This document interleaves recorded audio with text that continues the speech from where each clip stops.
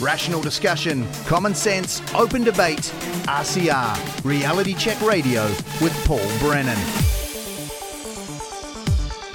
About a week ago, we had Greg Simons, who's a Kiwi in Latvia, join us to talk about as it was then, the upcoming NATO summit held in Vilnius in Lithuania.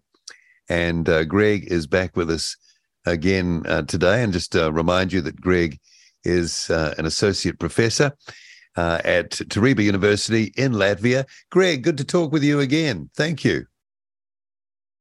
Yeah, cheers. All right. How did that meeting go, do you think? How'd that summit go? Kind of as expected, I would say. Not according to the wishes of many, though, who are more pro-Ukrainian, pro-NATO. But I think given the alternative and what could happen if it did go the way that they wanted, it would be a disaster because it would strengthen the conflict which is ongoing. It would break and violate all kinds of NATO rules about membership and would make the world a much less safe place.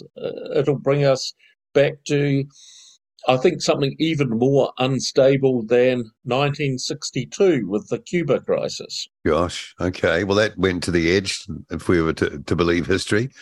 Okay, Yep. So it seemed to us watching from here that Mr. Zelensky was counting on Ukraine being fast-tracked into NATO, and obviously he had reasons for wanting that, but that's not what happened, and the NATO countries essentially said, not right now, the war has to be over, which is a bit of a, and correct me if I'm wrong, but that's a bit of a, how long's a piece of string? And then it's a one-step, not two-step or multiple-step process of getting in. So basically, they kind of pushed him away, didn't they? Definitely. Well, I mean, that picture which shows him standing on the podium with everyone with their backs to him has been the source of numerous memes, which is generated from that.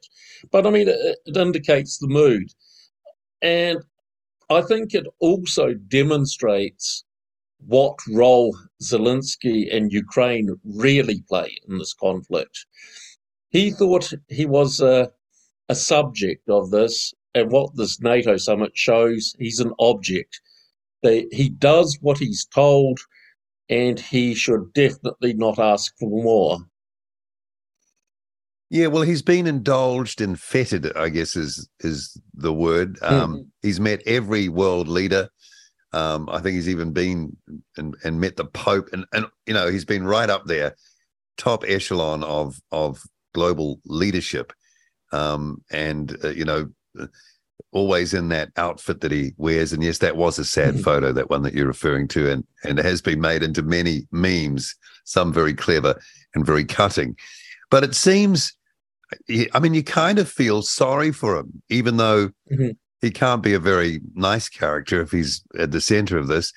But I think, he's been told, hasn't he, that we're behind you, we'll support you no matter what, we'll provide you with the weapons. There's been billions coming in, a lot of it unaccounted for.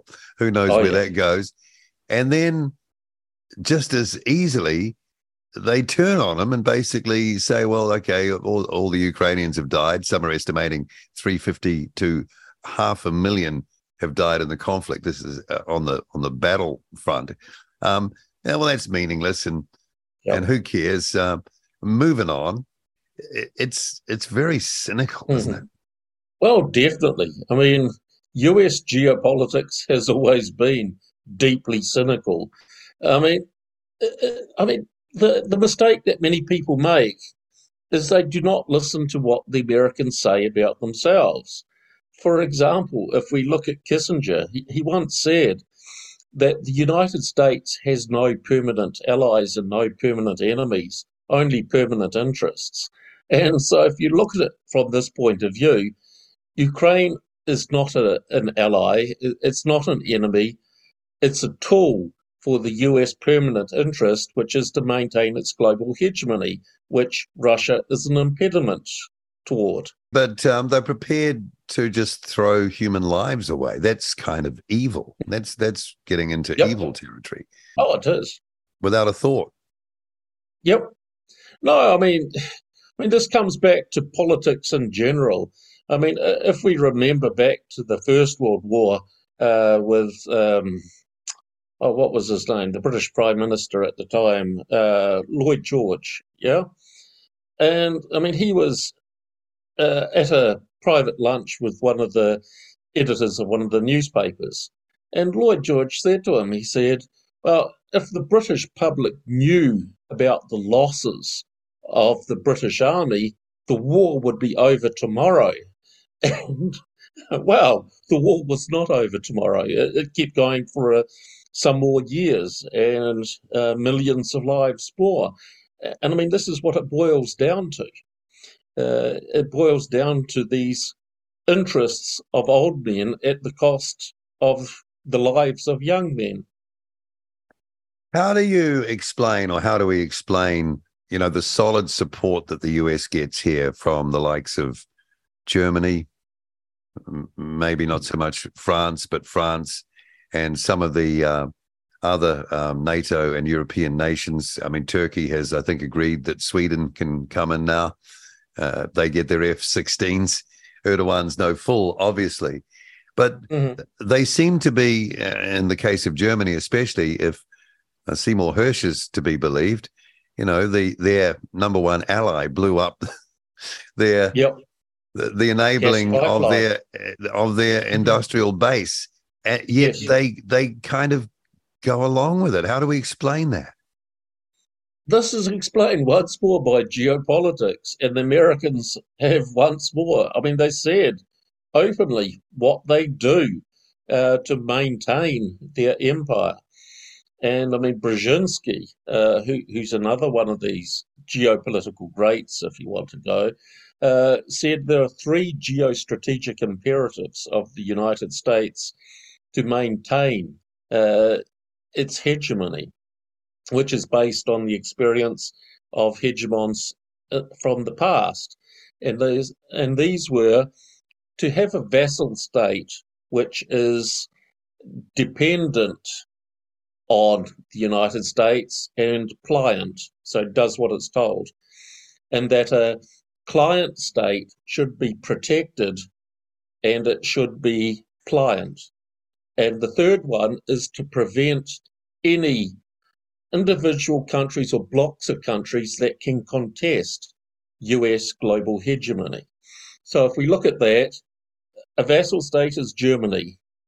They are dependent on the US for gas now, or energy. Yeah, at 4 or 5 times the cost. Yeah. Yep. And with a much inferior product than what the Russians were supplying.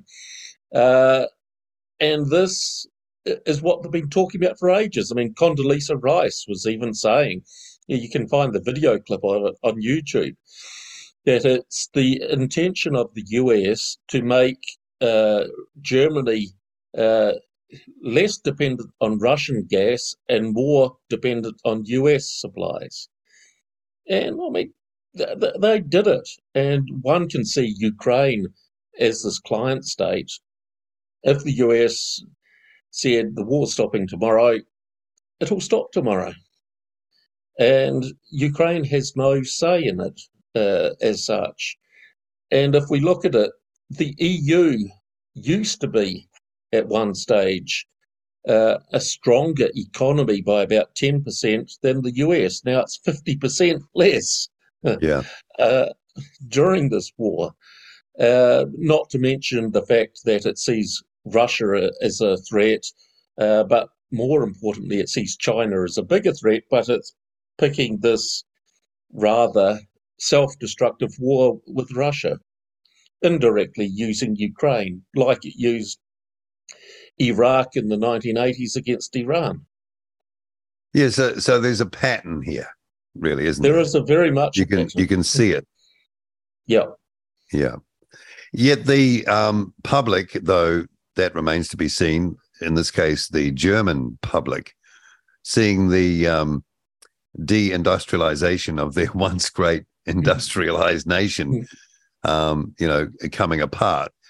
I mean, they're not going to put up with that for too long. People's standard of living, below a certain threshold, angers people, right? So, that's that pressure's building too. It must be. It is. Interestingly, I mean, you've got the situation in Germany where the German Green Party is both pro-US and pro-war, which is interesting for a Green Party to be. Because, I mean, you just listen to the idiocy like this German Foreign Minister, Baerbock. And, I mean, the one who said, unless Russia changes its policy by 360 degrees, she will not talk to them. Yeah, well, that's back to where they are already. Okay, if you're going to tell that, she meant 180. So you got that on one hand, but you got a German public that are increasingly sceptical. I mean, you had one German tycoon who was on a live TV interview at the time of the Nord Stream bombing.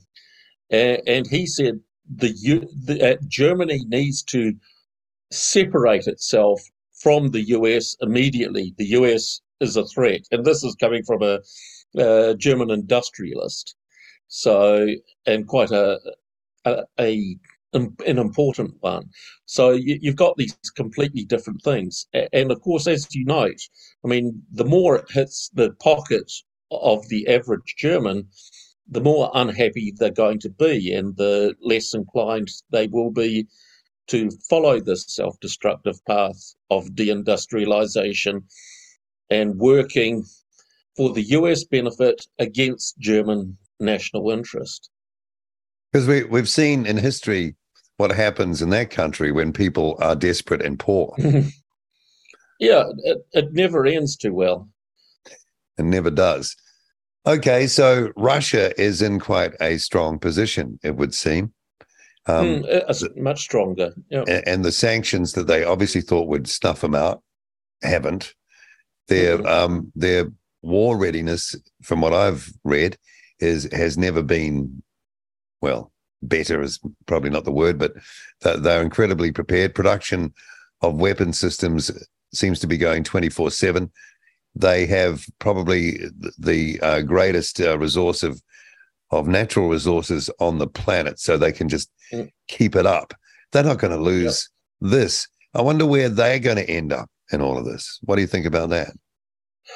My understanding, there's some parts of Ukraine they don't want to go into, simply.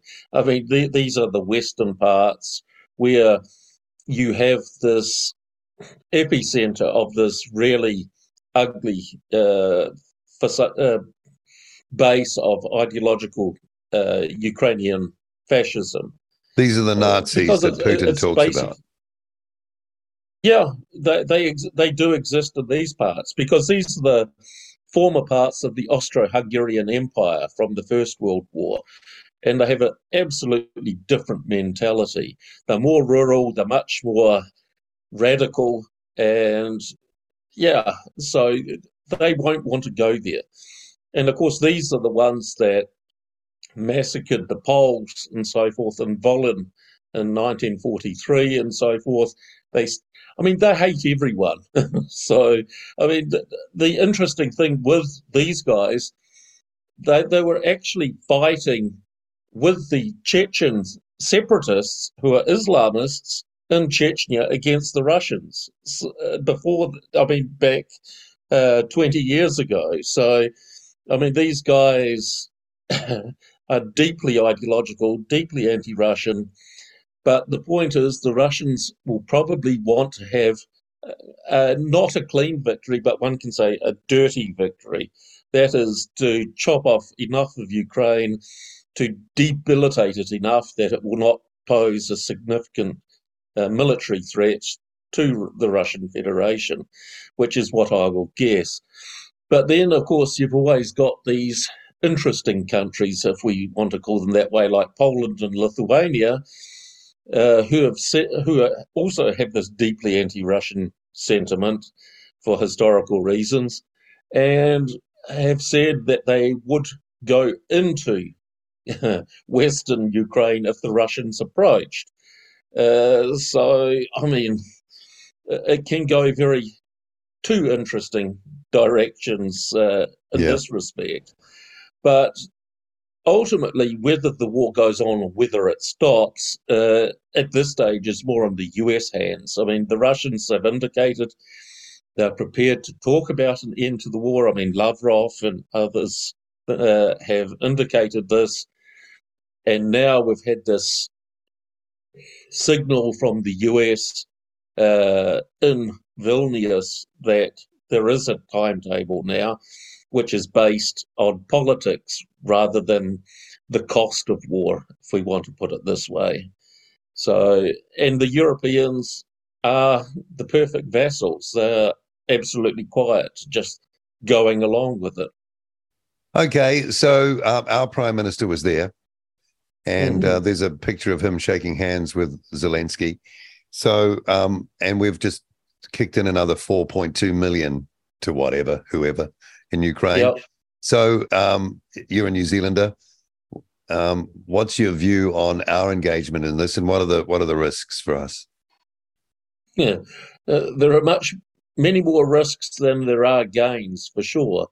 I mean, the US has been trying to expand NATO because NATO is one of those institutions that uses as a means to ensure its continued hegemony. And so if we look at what they've been trying to do, I mean, it's not an organisation of peace. Otherwise, you wouldn't have had the Kosovo War, you wouldn't have had Libya, you wouldn't have had these things. It's been launching offensives and attacks. It's not a defensive organisation. And what they've been trying to do, I mean, under Trump, they tried to expand it into the Middle East to get Saudi Arabia and others to join it in order to contain and challenge Iran. And now they're trying to expand it into the Indo-Pacific. They're trying to get cannon fodder, basically. If we use the popular term they use, they're trying to find enough useful idiots to throw towards the guns of China, Iran, Russia. And yeah, I mean, India, for example, has an interesting reaction to that.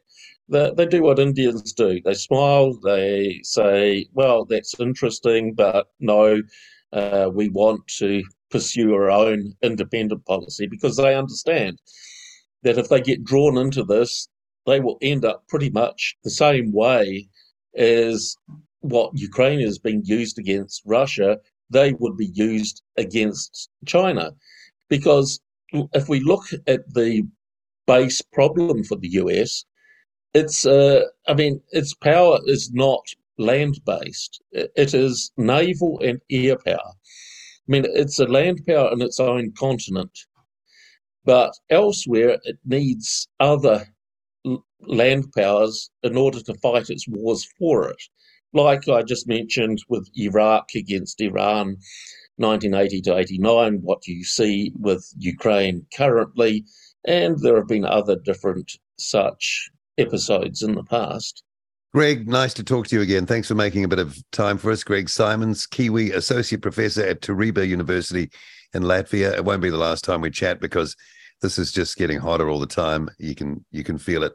But thanks for giving us your thoughts and bringing us up to date from that part of the world. We appreciate it. My pleasure. RCR with Paul Brennan, Reality Check Radio.